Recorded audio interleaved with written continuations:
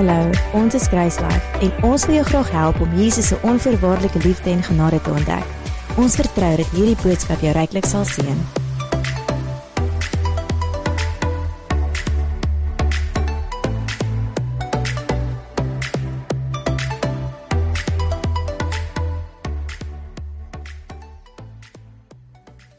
Ek wil vandag gesels oor lewe nou, vry van die invloed van jou verlede.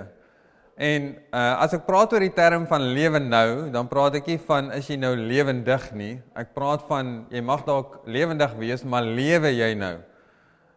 Oor die algemeen is daar baie mense wat lewendig is, maar hulle lewe nie werklik nie. Want hulle lewe in hulle verlede, hulle lewe in die wat as, hulle lewe in die wat kon gewees het, in die besluite, verkeerde besluite wat hulle gemaak het. En dink heeltyd aan, as ek nie daai besluit gemaak het nie, sou my lewe so uitgedraai het. As hierdie nie met my gebeur het nie, sou my lewe so uitgedraai het. As ek nie daai besluit gemaak het nie, dan sou dit en dit so gewees het. En soveel mense lewe met die identiteit van die verlede. Met dit wat mense van hulle gesê het, of oor hulle gespreek het, of wat hulle van hulle self geglo het. En so baie al gehoor, hoe kinders, wat op 'n jong ouderdom iets van hulle gesê is, en hoe hulle dit saam met hulle dra. En wanneer hulle al mense is wat volwasse is, dan lewe hulle nog steeds met hierdie verlede saam. En eintlik, ek wil nog twee goed sê, en dan wil ek net 'n prentjie deel wat ek vanoggend net in my hart gesien het, spesifiek oor dit. En dan het ons mense wat lewe oor spyt van die verlede.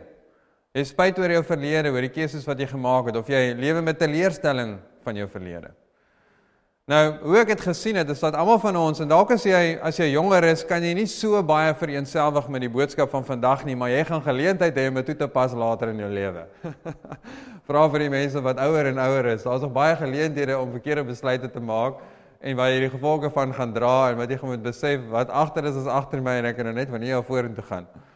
Maar as jy, ek het hierdie prentjie gesien, van as jy iemand is as ons 'n boek vat, en 'n boek is wat ons lewensstorie inskryf. En dit wat met ons gebeur het, is die eerste deel van ons boek. Nou as ons lewe in ons verlede, wat ons dan in vandag skryf, ons skryf maar net dit wat geskryf is, skryf ons maar net oor. Ons is nie besig om actually nie te lewe in vandag nie. Ons is nie besig om 'n nuwe lewe storie te skryf nie. Ons is nie besig om 'n lewe nou storie te skryf nie. Ons is besig om die lewe gister storie te skryf. En die van julle wat, ek weet nie hoe dit nou op skool werk met attensie nie, omdat jy goed oor en oor skryf nie, maar dit is seker die mees sieldodendste ding wat daar is om te doen. Ek gaan dit nie weer doen nie. En ek is seker, nie een van ons wil hê, dit moet ons lewensstorie wees nie. En ons wil graag 'n lewensstorie hê waar ons 'n nuwe storie skryf, waar ons 'n lewe nou storie skryf. En ek het al baie verkeerde keuses in my lewe gemaak, ek het al baie goeie keuses in my lewe gemaak, en ek dra die gevolge van al my keuses. En jy dra die gevolge van al jou keuses, van die goeie keuses wat jy gemaak het en die slegte keuses wat jy gemaak het. Daar is gevolge wat kom saam met die keuses, maar ons hoef nie te lewe met die invloed van daai gevolge nie. Een manier hoe ek leef, en ek leef dit nie perfek nie, omdat die vyand my kom herinner aan my verlede, en dan moet ek dink aan Jesus en wat hy daarmee gedoen het, en my kop reg kry en vorentoe gaan. Maar ek lewe nie uit gister uit nie. Ek lewe nie in wie ek was nie. Ek lewe nie in wat mense vir my gesê het nie. Ek lewe nie in my verkeerde besluite nie. Dit maak nie my verkeerde besluite reg nie. Dit vat nie die gevolge weg nie, maar ek lewe nie met die invloed wat dit het op my hart nie. Want jy kan so maklik lewe met die seer van gister. En ek wil nie die seer iets maak wat net klein is of net min is nie. Jesus kan jou help om deur daai seer te werk. En ek sê nie, dis net iets wat jy vandag en jy die boodskap hoor en dan is gister verby en jy lewe net vorentoe nie. Dalk is dit 'n proses vir jou om deur te werk. Maar jy moet dan besef dat jy nie hoef saam te leef met die seer van gister nie. Jy hoef nie saam te leef met die invloed van gister nie. Ek wil amper so sê, jou lewe is te kosbaar om vandag 'n storie te skryf wat jy klaar geleef het. Jou lewe is te kosbaar om net oor te gee in jou verlede. Jou lewe is kosbaar, jy moet 'n nuwe lewensstorie skryf. Jy moet 'n storie skryf van hier af vorentoe. So ek kan nie my lewe verander nie, maar ek het die nou in my hande. Ek het die wat nou in my hande. So as ons dink aan ons verlede, is daar een ding wat ons nie kan doen nie, ons kan nie ons verlede verander nie. Ons kan nie ons verlede weer oor hê nie. Nou as daar iets is wat waar is van mense op elke ouderdom, en ek het dit nog gesien van iemand wat 20 jaar oud is, iemand wat 80 jaar oud is, almal sê, as ek geweet het wat ek nou weet, as ek toegeweet het wat ek nou weet, dan het ek 'n baie beter keuse gemaak. Ons almal sit in daai selfe boot. Ons almal sit in daai selfe boot. As ek geweet het wat ek nou weet, sou ek beter keuses gemaak het vroeër in my lewe. Ek sou baie beter keuses gemaak het. Maar een ding wat ons nie kan doen nie, ons kan nie weer daai keuses oormaak nie. Ons het daai keuses nou gemaak. Die water is onder deur die brug, die tyd is verby, maar ons lewe nou en ons kan kies om van hier af vorentoe te leef.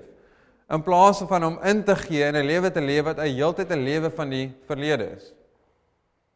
Nou, weet jy wat dink God van jou verlede? In Johannes 1 vers 29 sê, die volgende dag sien Johannes Jesus na hom toe kom en hy sê, daar is die lam van God wat die sonde van die wêreld wegneem. Nou, as ons net dink aan die konsep van sonde, dan besef ons nie altyd wat dit verteenwoordig dat hy ons sonde vergewe het nie. Jesus het al ons sonde vergewe, so ek sal dit nou net sê en dan sal ek 'n stapie dieper iets daaroor noem.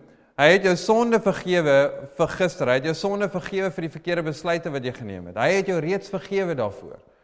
Maar wat saam met die sonde vergifnis gaan, is hy het jou vergewe van die skuldgevoel wat daarmee saamgaan. Want dit is wat ons mee sukkel. Ons het verkeerde keuses gemaak en baie van die keuses wat ons gemaak het 'n invloed gehad op ander mense se lewens, nie net op ons eie nie. Dis dalk verkeerde keuses oor jou gesondheid, verkeerde keuses oor ander mense se gesondheid. Dit het dalk 'n baie groot invloed of 'n groot impak gehad op jou lewe nou oor die keuses wat jy gemaak het en daar kan groot skuldgevoel daarmee saamgaan. Maar Jesus het gedeel met jou sonde wat jou skuldgevoel, jou teleurstelling, jou bekommernis, wat dit alles insluit. So wanneer dit kom by Jesus se vergifnis, moet ons nie net sê, ja, Jesus het vir my sonde gesterf, as iets wat irrelevant is tot my, wat regtig nou in my hart aangaan nie. Want as jy dit wat Jesus gedoen het, toepas op die toestand van jou hart, en wat jou hart ervaar, gaan jy daai vryheid ervaar, wat Annelien ook nou van gepraat het. Jy gaan ervaar dat ek is vry van die skuldgevoel van gister, want wat die vyand kom doen is, hy herinner ons aan wat ons gedoen het, en hoe dit ons 'n impak maak op ons lewe, of op ander mense se lewe, en hoe hy die probleem, en eintlik die sonde opblaas, die effek van die sonde. Maar Jesus het daai skuldgevoel kom wegvat, sodat ons nou kan leef. Amen. So, wat ons eintlik maar net moet doen is, ons moet op 'n plek kom om saam te stem met wat Jesus oor ons sê.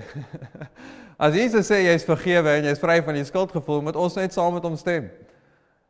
En partykeer is dit so, dat ons moet op 'n plek kom wat ons onsself kan vergewe. Partykeer is dit makliker in situasies om iemand anders te vergewe en nie jouself nie, en partykeer is dit makliker om jouself te vergewe en nie iemand anders nie. Maar wanneer dit kom by die keuses wat jy gemaak het, moet jy op 'n plek kom om jouself te vergewe, want God het jou reeds vergewe. God is nie besig om heeltyd na jou te kyk en na jou verlede te kyk en jou te oordeel, jou te veroordeel oor jou verlede nie. Hy het reeds jou sonde gesterf vir jou sonde, hy het reeds die prys betaal. Hy is besig om jou te help in jou nou, om te lewe nou. En hy is besig om te kyk in die toekoms, sodat ons nie bekommerd hoef te wees oor die toekoms nie. En ek sal, soos wat ek nou maar bid in die week, sal ek kyk, ek het regtig op my hart om te gesels oor lewe nou, vry van die invloed van die verlede, lewe nou, vry van die vrees en bekommernis van die toekoms. Maar dis waar ons kan lewe nou, lewe vandag. Want as Jesus môre kom, dan het ons almal verniet bekommerd gewees oor die toekoms wat nie gebeur het nie. Maar ons kan 'n ander keer daaroor gesels, maar as ons lewe, kan ons vry leef van die invloed van ons verkeerde keuses, invloed van ons sonde van gister. Ons kan nou leef. Nou, dit gaan jou nie help om heeltyd te dink aan die wat as nie. Wat jou gaan help is om te dink aan die wat nou. Dit gaan jou nie help om te dink heeltyd aan die wat as en wat as dat nie. Dit gaan jou help om te dink aan wat nou. Die wat as het nou gebeur, maar wat nou? Wat gaan ek nou van hier af doen? Wat gaan ek vandag doen? Wat gaan ek doen met die lewe wat ek nou het om te leef? Okay, moenie jou lewe meet volgens geld nie. Moenie jou lewe meet volgens geld nie, maar wat doen jy nou met Jesus? Ons lewe in 'n wêreld wat konstant meet met geld. En ons het hierdie gedagtes van, ek is so oud soos ons meet ons teenoor mense wat dalk so oud is soos ons, mense wat dalk jonger of ouer is as ons, maar ons sê, hierdie persone is so oud soos wat ek is, en kyk wat het hulle, en kyk wat het ek nie. Die koninkryk werk nie so nie, dit is die wêreldse manier van meet. As jy kyk na Paulus se lewe, sy laaste 2 jaar was hy in die tronk, was hy in 'n gehuurde sel, dit was sy huis. Maar ons maak sukses in hierdie lewe as ek nie dit het nie, as ek nie hierdie besittings het nie, 'n huis het nie, 'n kar het nie, dit het nie, dan is ek nie suksesvol nie. Die koninkryk meet nie so nie, dit meet nie in besittings en meet in geld nie. Die vraag is, wat doen jy nou met Jesus? Wat doen jy nou met jou verhouding met God? Matteus 6, vers 19 tot 21. Ek wil net gou hierso sien. Dit sê, moenie vir julle skatte bymekaar maak op die aarde, waar mot en roes verniel en waar diewe inbreek en steel nie, maar maak vir julle skatte bymekaar in die hemel, waar geen mot of roes verniel nie, en waar diewe nie inbreek en steel nie, want waar julle skat is, daar sal julle hart ook wees. So Jesus sê, die fokus van ons lewe moenie wees om skatte hier op aarde bymekaar te maak nie. So dan kan jy outomaties vir jouself die vraag vra, wat is my fokus? Is dit om skatte hier bymekaar te maak? Nou, ek gaan iets sê, en dan gaan ek die volgende vers lees om dit in konteks te sit, want jy gaan ook dink, waar kom jy nou vandaan? Jou geld in die bank veroorsaak nie blydskap in die hemel nie. Jou geld in die bank veroorsaak nie blydskap in die hemel nie. Jou besittings veroorsaak nie blydskap in die hemel nie. Ja, maar om jou teleur te stel, as dit is wat jy die eerste keer hoor vandag. In Lukas 15, vers 7, van vers 1 af tot vers 7, deel Jesus met die sondaars en almal wat na hom luister, en hy vertel 'n storie van die verlore skaap, van hy sê 100 skape het en een wat verlore gaan, hoe jy na die een gaan soek. Dan in vers 7 sê hy, ek sê vir julle dat daar net so blydskap sal wees in die hemel. Wat veroorsaak blydskap in die hemel? Nie jou bankrekening nie, maar die volgende, oor een sondaar wat hom bekeer, meer as oor 99 regverdiges wat die bekering nie nodig het nie. So wat blydskap veroorsaak in die hemel, is wat ons doen met ons lewe, nie wat ons bymekaar kan maak, of wat ons nie het nie, of nog moet kry nie, of het, of whatever nie. Jy kan nou blydskap veroorsaak in die hemel, sonder om enige geld te hê. Want dit kos jou niks om die evangelie met iemand te deel nie. Nou oor die algemeen kos die evangelie geld, want ons moet die evangelie moet gebeur. Ons het 'n gebou wat ons hier. Dis deel van hoe om die evangelie te deel.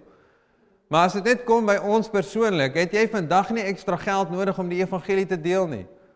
En dit kan blydskap veroorsaak in die hemel wanneer een persoon tot bekering kom. Amen. Dalk veroorsaak meer geld blydskap vir jou. Maar dis nie in die koninkryk meet nie. So, as ons kyk na Paulus se perspektief in Filippense 4, vers 10, en Paulus se brief vir die mense in Filippi, is regtig 'n brief uit sy hart uit en dankbaarheid vir die ondersteuning wat hulle het teenoor hom. Want wat baie keer gebeur het met verskillende van die gemeentes waar Paulus was, het vir Paulus gesorg. Maar die mense in Filippi het geskenke vir Paulus gestuur, maak nie saak waar hy op reis was nie. So hulle het aan hom gedink, al was hy nie by hulle nie. Okay, so in vers 10 sê, ek het my grootliks verbly in die Here, dat julle nou eintlik weer opgeleef het om aan my belange te dink, waaraan julle ook gedink het, maar julle die geleentheid nie gehad nie. So hy sê, ek is bly dat julle weer my belange gedink het, maar nie omdat ek iets wil hê van julle af nie. Want hulle het heeltyd nog aan sy belange gedink, maar hulle kon nie iets by hom uitkry nie. En daarvoor kan ons dankbaar wees in die tyd waar ons leef vandag, want ons kan geld enige plek stuur reg oor die wêreld. Ons kan enige behoefte voorsien van enige iemand, enige plek. Maar in daai tyd was dit nie so nie, die mense moes obviously reis om iets by Paulus uit te bring. So terwyl hy op reis was, Rome toe in die tronk, kon hulle niks by hom uitkry nie, hulle moes wag tot hy daar kom voordat hulle iets kon stuur. Vers 11 sê, Nie dat ek dit uit gebrek sê nie, so hy sê nie nou, dankie dat julle my belange gedink wat ek het nie. Nou sê hy, want ek het geleer om vergenoeg te wees met die omstandighede waarin ek is. En dit is waar ons moet leef, ons moet gelukkig wees met die omstandighede waarin ons is, maar ons hoef nie tevrede te wees nie. Ons hoef nie tevrede te wees met waar ons nou is nie, maar ons kan nog steeds gelukkig wees, maak nie saak wat in ons lewe aangaan nie. Vers 12 sê, ek weet om verneder te word, ek weet om oorvloed te hê in elke opsig en in alle dinge is ek onderrig, om versadig te word, sowel as om honger te ly, om oorvloed te hê, sowel as om gebrek te ly. Nou as jy dink aan die konteks wat Paulus hiervan praat, dan praat hy van dat ons vergenoegd is, dat ons gelukkig is, of ons het en of ons nie het nie. En dan die volgende vers, sluit aan by die konteks. Dit sê, ek is tot alles in staat deur Christus wat my krag gee. En ek weet ons gebruik hierdie vers in baie verskillende maniere as ons mismoedig voel, ek is tot alles in staat deur Christus wat my krag gee, en Christus is jou krag. Maar as mens meer nog kyk wat hierdie vers sê, dan sê dit, Paulus sê, of ek min het en of ek baie het, Christus is my krag, Christus is my fokus. Ek is tot alles in staat deur Christus wat my krag gee. So maak nie saak in die omstandighede wat ek myself bevind nie, ek is tot alles in staat.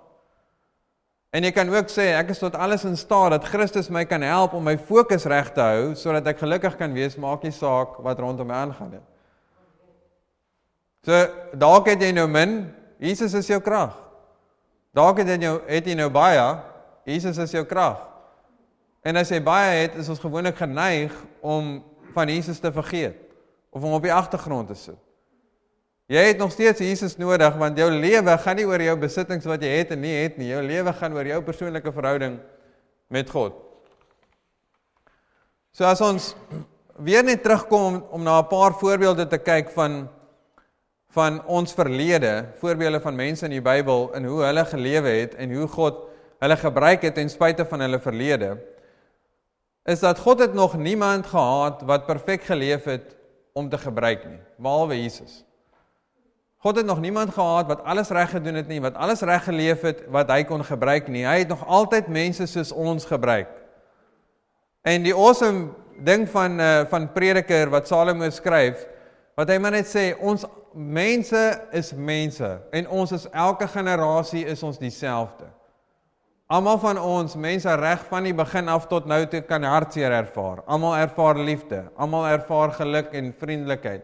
Ons harte, ons is almal dieselfde. Die omstandighede het verander van al die jare, maar ons as mense is presies dieselfde. Maar God het, en wat ek daarmee wil sê is, ons kan partykeer voel dat mense in die Bybel is meer gekwalifiseerd om God se werk te doen as wat ons is.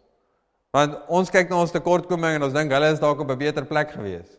Ons almal is dieselfde. As jy kyk na mense wat God gebruik het, Abraham het gelieg vir Abimelek oor sy vrou, dat dit sy suster is. Nou, hy het 'n halwe waarheid vertel, en volgens die wet, was die wet het toe nog nie ingekom nie, maar net om jou perspektief te gee, hy het met sy halfsuster getrou, so eintlik was dit sy suster, maar hy het net die helfte van die waarheid gesê, want dit was eers sy vrou en toe sy halfsuster. Maar as ons later kyk, toe God die wet ingestel het, was dit iets wat jy nie mag gedoen het nie, om met jou halfsuster te trou nie. So, God het vir Abraham gesê, trek uit jou land uit jou familie uit, en hy het van sy familie uit Lot en van sy familie saamgevat. En ten spyte van Abraham se foute, het God vir Abraham gebruik. Kyk na Jakob en Esau, die belofte, of die plan wat God gehad het vir Jakob, was dat Esau vir Jakob sou dien, en dat Jakob die seëning sou kry, maar Jakob en sy ma, wat is sy ma se naam, Rachel, het sy pa Isak bedrieg om dit te kry. Dit was nie God se plan nie. Dit was nie God se hart nie. Hulle moes geduldig gewag het tot op die tyd, en God sou sy belofte gemaak werk het, of wat is die regte woord? Bring it to pass. Hy sou dit laat gebeur het. As ons kyk na Josef, wat in 'n put gegooi is, wat verkoop is as 'n slaaf in Egipte, dan dink jy, wat se hoop is daar vir hom? Wat is daar, en dit is nie noodwendig dalk 'n fout wat hy gemaak het nie, alhoewel hy nie, dat ek nie dink hy sy drome vir sy broers moes gedeel het nie, en dat God dit op 'n beter manier sou kon uitwerk het, maar as gevolg van ander mense se besluite, het hy nou as 'n slaaf opgeëindig in Egipte. En dan dink mens, dis nou verby. Jou lewe is verby, maar ten spyte daarvan was Josef getrou in dit wat in sy hand was en die Here het hom nou uitgelig van die laagste posisie in die koninkryk van Egipte tot die hoogste posisie. Kyk na Moses. Moses het self God se plan probeer laat gebeur toe hy 40 jaar oud was en die Egiptenaar doodgeslaan het. Hy was 'n moordenaar. En daarna het hy gevlug en hy was 40 jaar in die woestyn en God het hom nog steeds gebruik ten spyte van sy foute. Kyk na Dawid. En wat ek wil deel oor Dawid spesifiek as jy dit reg sien, gaan jy werklik God se genade en sy liefde sien teenoor die mens. En dat hy ons nie oordeel volgens ons dade en volgens ons prestasie en wat ons doen en nie doen nie. Dat hy werklik na ons kyk in liefde en ons gebruik ten spyte van ons foute. So Dawid pleeg egbreek met Batseba, en sy raak swanger en gee geboorte aan Salomo. Nou in daai tyd, sonder om in al die daar so lank nog stories daaroor van wat Dawid alles aangevang het, maar Batseba en Uria was getroud en Dawid het gereël dat Uria voor in die oorlogsaanval linie is sodat hy doodgemaak kan word. So Dawid het egbreek gepleeg en hy het moord gepleeg en uit daai egbreek kom Salomo. Nou gaan ek vir julle verse lees en hou in gedagte God se hart teenoor die mens en dat God ons gebruik ten spyte van ons prestasie.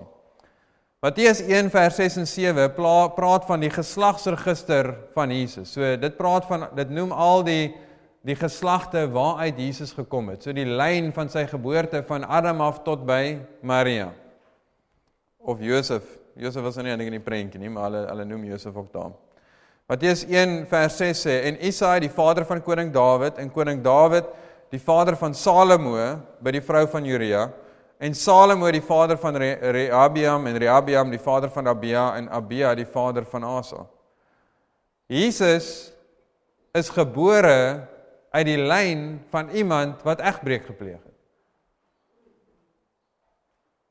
Het jy al dit besef? Jesus is gebore uit die lyn van iemand wat egbreek gepleeg het. En nou dis altyd die $1 million vraag, is hoe kyk jy na mense wat verkeerde besluite gemaak het in hulle lewe? En dalk is jy iemand wat gebore is uit 'n huwelik wat nie, of uit egbreek uit. Dit maak nie saak wat jou verlede is nie, dit maak nie saak wat met jou gebeur het, die keuses wat vir jou gemaak is nie, God kan dit ten goeie meewerk. En as ons kyk die amazingness van God se liefde, dat ten spyte van die foute wat Dawid hulle gemaak het, wat Abraham hulle gemaak het, het hy hulle nog steeds gebruik. Want God het nog niemand perfek gekry om deur te werk nie. Romeine 8:28 sê, en ons weet dat vir hulle wat God lief het, alles ten goeie meewerk, vir hulle wat na sy voorneme geroep is. So in plaas daarvan om te kyk na ons foute, te kyk na die wat-as, die verkeerde besluite wat ons gemaak het, kyk na wat die woord nou sê, dat God sê, hy kan dit ten goeie meewerk. Dat daar's voorwaardes tot hierdie vers, vir die wat God lief het en geroep is volgens sy voorneme. So die wat God lief het, is iemand wat in God glo, sodat jy in verhouding met God is. So moet jy dit 'n complicated maak en dink liefde tot God is dit wat jy alles moet doen nie. In 1 Johannes 3 in die einde sê dat liefde tot God is om te glo in dit wat Jesus vir jou gedoen het. En tot sy voorneme geroep is, beteken jy is in verhouding met God en hou aan leef dit wat die Here op jou hart sit. So, en dan gaan God alles ten goeie meewerk. En hoe awesome is dit, dat maak nie saak wat die verkeerde besluite is, wat ek en wat jy geneem het nie, God kan dit ten goeie laat meewerk. En as jy kyk na jou verlede, ek is nie trots op my verkeerde besluite nie, en ek sê nie net, ek het dit maar gedoen, en die Here is ook okay daarmee nie, dit wat ek gedoen het wat verkeerd is verkeerd, maar ek hoef nie toe te laat dat dit 'n invloed op my vandag hê nie, want anders gaan ek heel dag lewe met my verlede. Nou Jesus het ook 'n verlede gehad, nou hy het nie spesifiek foute gemaak nie, sonde geleef nie, maar hy het omstandighede gehad wat sy identiteit kon affekteer. So Jesus, en weer eens as jy nog nie so daaraan gedink het nie, Jesus het stiefboeties en sissies gehad. Want Jesus is uit die Heilige Gees, uit God uitgebore, uit Maria, Maar Josef en Maria het nog kinders gehad na Jesus. So, Jesus het stiefboeties en sissies gehad, en sy stiefboeties en sissies het nie geglo dat hy God is nie. Op die einde is daar, ek weet nie of almal geglo het nie, maar Jakobus, die halfbroer van Jesus, sy stiefboetie, was een van die, wat ook een van die hoofstukke in die Nuwe Testament geskryf het. Daai Jakobus was ook een van die leiers in die Nuwe Testament gemeente. Maar as ons kyk in Johannes 7 vers 5, want ook sy broers het nie in hom geglo nie. So in sy eie huis was hy God self, maar sy broers het nie in hom geglo nie. En boeties en sissies is maar boeties en sissies. Need I say anything more? So, mense het van Jesus gesê, hy is 'n wynsuiper, hy is die duiwel self, hy is 'n godslasteraar. Die dorp waar Jesus gekom het, was nie merkwaardig nie. Jesus het nie gekom uit Jerusalem, wat hierdie stad is, en hierdie beeld het van mense. Hy is uit Jerusalem. As ons kyk in Johannes 1:46, het Filippus Nathanael gekry hom gesê, ons het hom gevind van wie Moses in die wet en ook die profete geskryf het, Jesus die seun van Josef van Nasaret. En Nathanael sê vir hom, kan daar uit Nasaret iets goeds wees? En Filippus antwoord hom, kom kyk. So Nasaret het soos 'n reputasie gehad in daai omgewing. Dat mense sê, kan daar iets goed wees uit Nasaret? Jesus het uit Nasaret gekom. So as jy voel, waarever jy gebore is, of waarever jy leef, as jy dalk 'n negatiewe konnotasie het van Piketberg, of waar ook al jy aanlyn is, daar kan nog steeds iets goed daar uitkom, want Jesus het uit 'n dorp uitgekom, wat mense gesê het, kan daar iets goed uitkom. So moenie jou lewe nou opgee vir jou lewe moenie jou lewe van die verlede opgee vir jou lewe nou nie. Moenie vandag lewe met die skuldgevoel van gister wat Jesus reeds betaal het nie. As ons kyk net vinnig na Paulus en sy verlede, Handelinge 8 vers 1, en Saulus, wat toe later Paulus geword het, en Saulus het ook sy vermoordering goedgekeur. Dis nou Stefanus wat hulle gestenig het, en Paulus het maar net bygestaan en die mense se klere en so by hom gehou. Het sê, en Saulus het sy vermoordering goedgekeur, en daar het in die tyd 'n groot vervolging teen die gemeente in Jerusalem ontstaan, en almal is verstrooi oor die stede van Judea en Samaria, behalwe die apostels. So as gevolg van wat Paulus gedoen het, is die mense verstrooi. So hy het 10 teen 1 mense uit hulle huise uitgesit. Mense moes vlug uit hulle huise uit dit wat hulle vir hulle saamgestel het om te oorleef en te leef, omdat Paulus hulle vervolg het vir die evangelie wat hy later self gaan deel. En godvreesende manne het Stefanus begrawe en groot rou oor hom bedrywe, Handelinge 8:3. Maar Saulus het die gemeente verwoes en in die huise gegaan en manne en vroue uitgesleep en in die gevangenis oorgelewe. Dit sê hy dalk nie hier nie, maar dalk is daar mense wat nog in gevangenis gesit het, toe Paulus al 'n openbaring gekry het van die evangelie, dit begin deel het, en daai mense sit nou in die gevangenis vir die evangelie wat hulle gedeel het, wat hy nou self deel. En dalk moes hy deel met mense wat vir hom gesê het, nou, jy het nou my lewe verwoes, maar nou kom jy en nou sê jy dieselfde ding as ek. En hy moes deel met sy verlede. Hy moes deel met die verkeerde besluite wat hy gemaak het. Mense se lewens wat hy verwoes het. Vermoordering wat hy goedgekeur het. Filippense 3, en ek wil vir ons lees, ek wil spesifiek by die einde kom, maar hoe meer ek by die vers kom wat ek wil kom, dan lees ek terug en dan sê ek soos, jy moet eers dit sê, jy moet eers dit sê, jy moet eers dit sê. So ons gaan nou lees van Filippense 3 van vers 1 af, om uit te kom by vers 15 en vers 16, of rondom van vers 13 af. Maar ek sal so tussen 'n kommentaar lewer, maar alles gee konteks oor wat Paulus se fokus is, en wat ons kan help vandag oor ons fokus. Om nie te fokus op die invloed van ons verlede nie, maar alhoewel Paulus se verlede gehad het, skryf hy en hy sê, hierdie is wat my fokus was, en hierdie is wat my fokus nou is. En hy sê, verder my broeders, verbly julle in die Here, dit is vir my nie lastig om dieselfde ding aan julle te skryf nie, en dit gee julle sekerheid. Let op die honde, let op die slegte arbeiders, let op die versnyding, want ons is die besnydenis, ons wat God in die gees dien, en Christus Jesus en in Christus Jesus roem en nie op die vlees vertrou nie. So hy sê maar net, hy raak maar net die konsep aan van die Jode sê, hulle is God se volk, of hulle is gered, want hulle is besny, fisiese besnydenis, maar hierso sê hy, ons is die besnydenis wat geglo het. So dit gaan nie oor wat jy fisies deur is nie, dit gaan oor wat doen jy nou met Jesus. Vers 4, alhoewel ek rede het om ook te vertrou op die vlees, as iemand anders meen dat hy op die vlees kan vertrou, ek nog meer. So Paulus sê, een van die foute wat hy gemaak het in die verlede, was om op homself te vertrou vir redding. En nou gee hy vir ons die redes, as iemand sê, maar hulle kan op hulle self vertrou vir redding, nou gee Paulus vir ons die redes en sê, as jy redes het, hierdie is my redes, en dit sal meer wees as jou redes. So hy sê, ek is besny op die 8ste dag, uit die geslag van Israel, uit die stam van Benjamin, 'n Hebreër uit die Hebreër, wat die wet betref, 'n Fariseer, wat ywer betref, 'n vervolger van die gemeente, wat die geregtigheid in die wet betref, onberisplik. So met ander woorde, as jy na die wet gekyk het, en na Paulus gekyk het, dan sou jy nie fout gevind het nie. Hy was nie perfek nie, maar volgens die wet was hy onberisplik. Daar was amper soos niemand was soos op die vlak waar hy geleef het nie. Maar dan sê hy, maar wat vir my wins was, dit het ek om Christus wil skade geag. Whatever vir my 'n wins was, whatever my kon kry, wat 'n goeie werke dat ek ook al was, wat my kon regkry in my verhouding met God, ag ek as niks. Hy sê dit in die volgende vers, ja waarlik, ek ag ook alles skade om die uitnemendheid van die kennis van Christus Jesus my Here, terwille van wie ek alles prys gegee het en as drek beskou, om Christus as wins te verkry. Nou hierdie laaste stuk het my net getref, om Christus as wins te verkry.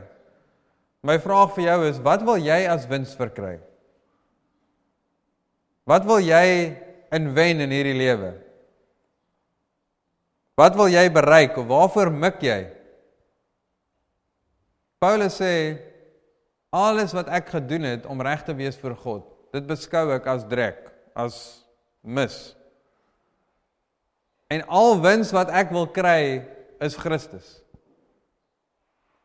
Ek gaan dit weer vir ons lees. Ja, waarlik, ek ag ook alles skade om die uitnemendheid van die kennis van Christus Jesus, my Here, terwille van wie ek alles prys gegee het en as drek beskou, om Christus as wins te verkry. En op die einde van Paulus se lewe skryf hy nog steeds oor die uitnemendheid van die kennis van Christus Jesus. Dat hy wil nog groei in die kennis van Christus Jesus. Hy wil nog leer van Christus Jesus. Dit is die wins wat hy wil verkry in die lewe. En nou om jou, ek wil jou nie skuldig laat voel nie, maar ek wil jou help om jou fokus weer op die regte plek te kry. Wat wil jy as wins verkry? En as jou fokus is op geld, of fokus is op iets anders in die lewe, sit jou fokus om Jesus as wins te verkry. Is dit dalk 'n huweliksmaat wat jy wil kry? Sit jou fokus, is dit dalk 'n posisie by die werk, is dit dalk roem, is dit dalk invloed, is dit dalk hoeveelheid likes of shares op sosiale media? Sit jou fokus op die wins van Christus, om Jesus te verkry.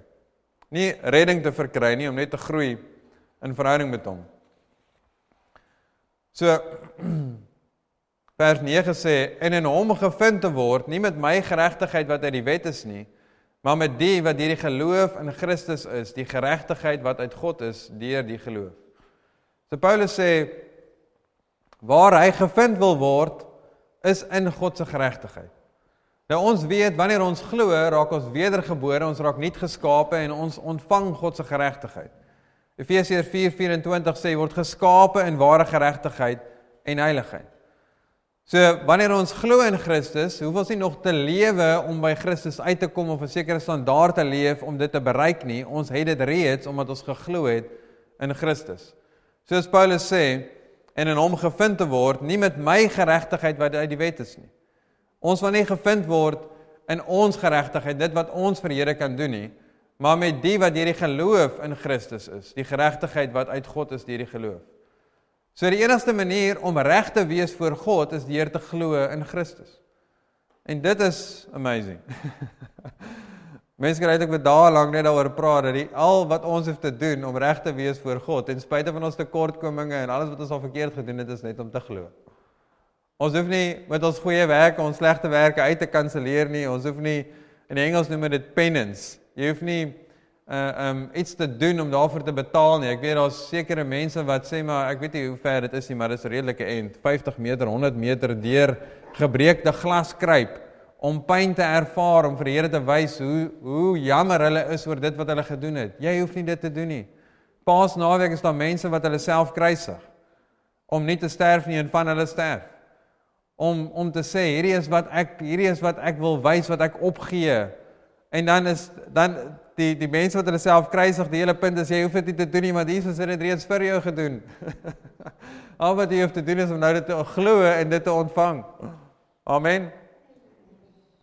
Dan sê hy, sodra ek hom kan ken en die krag van sy opstanding en die gemeenskap van sy lyde, en ek kan sy dood gelykvormig word, of ek miskien die opstanding uit die dode kan bereik, nie dat ek het al verkry het of volmaak is nie, maar ek jaag daarna, of ek het ook kan gryp, omdat ek ook deur Jesus Christus gegryp is. So as jy kyk na Paulus, wat jaag hy na? Hy jaag Jesus na. Hy jaag nie sy verlede na nie, want sy verlede is verby, hy jaag nou Jesus na. Hy jaag nou na om sy lewe te maak tel in dit wat hy nou nog het.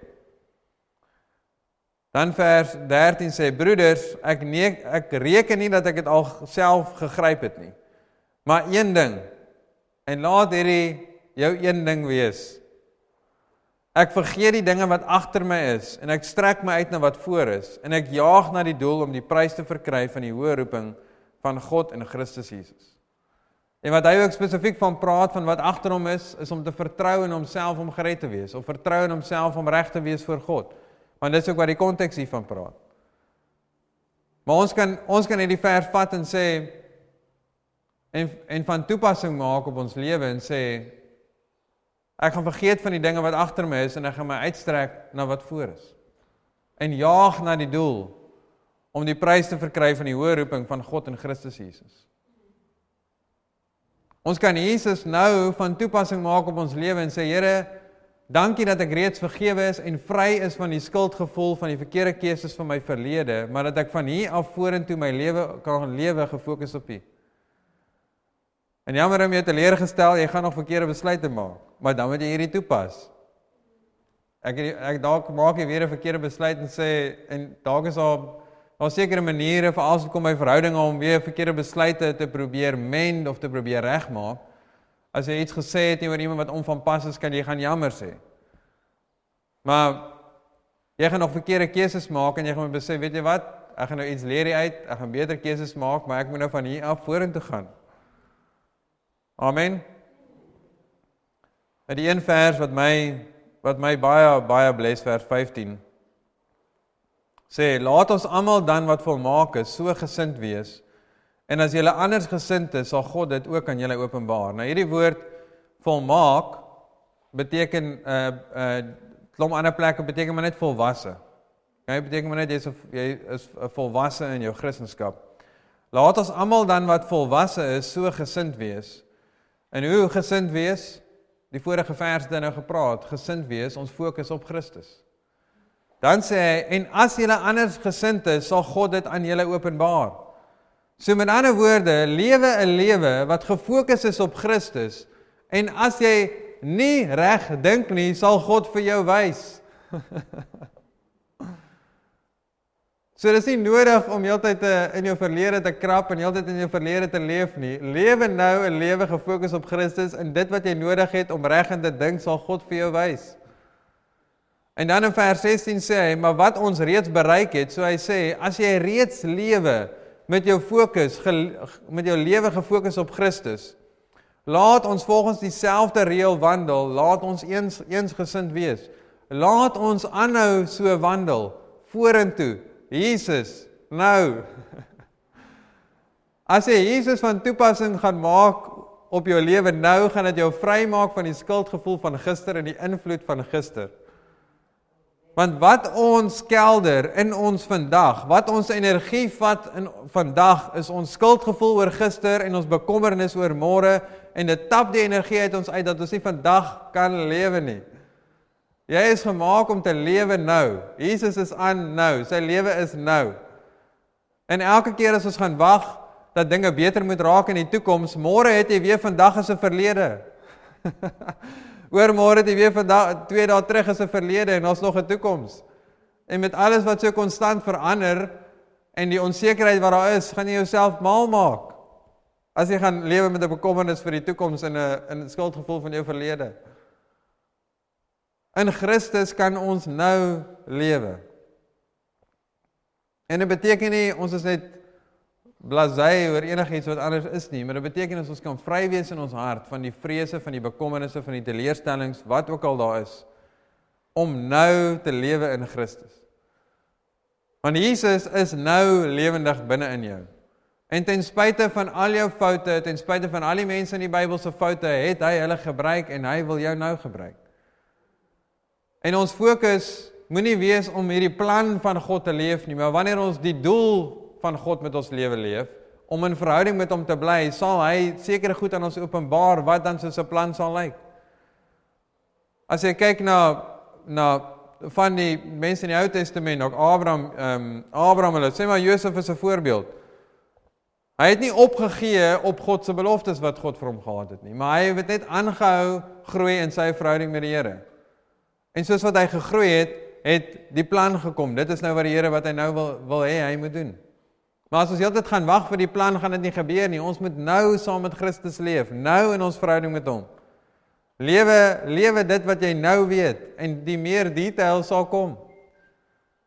Jesus het jou vrygemaak van die skuld van jou verlede, en laat dit in jou hart insink, en laat dit 'n werklikheid wees. Dalk is dit nodig dat jy met die verse gaan sit en gaan dink, en sê, Here, ek kan voel ek is nog skuldig oor dit, en prosesseer dit saam met Jesus, en vra vir hom, Here, hoe sien jy dit? En hy gaan vir jou wys. Hy gaan vir jou sê, wat bedoel jy? Wat sien ek? Dan gaan jy vir hom sê, Here, maar hierdie probleem, en sê, wat sien jy?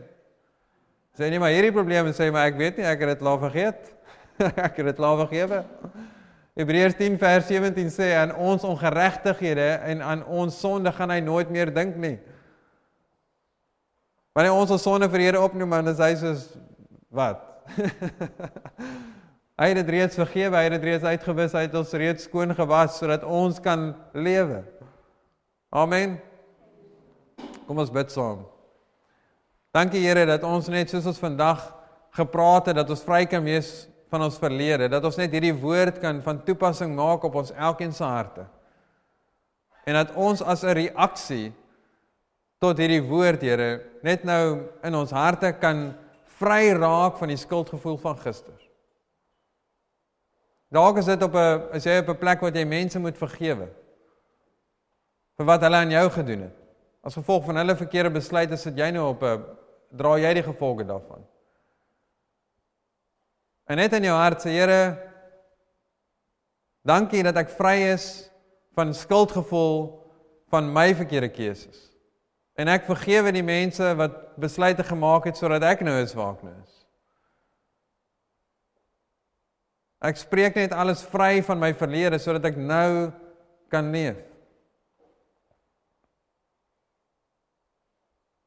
Dankie Here dat U vergifnis net in ons harte insink, Here. Dat ons verlede bepaal nie ons toekoms nie. Ons verlede bepaal nie ons identiteit nie, ons verlede bepaal nie wat U van ons sê nie. Dankie dat as ons geglo het in U, Here, is ons U geregtigheid, ons is skoon gewas, heilig gemaak. Dankie Jesus. Amen.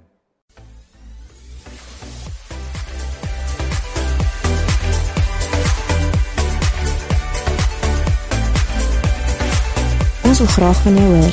Indien jy graag met iemand wil praat of saam met iemand wil bid, kontak ons gerus by 021 8800 168 of e-pos ons by info@gracelife.co. Indien jy materiaal wil bestel of meer oor ons wil uitvind, besoek gerus ons webwerf.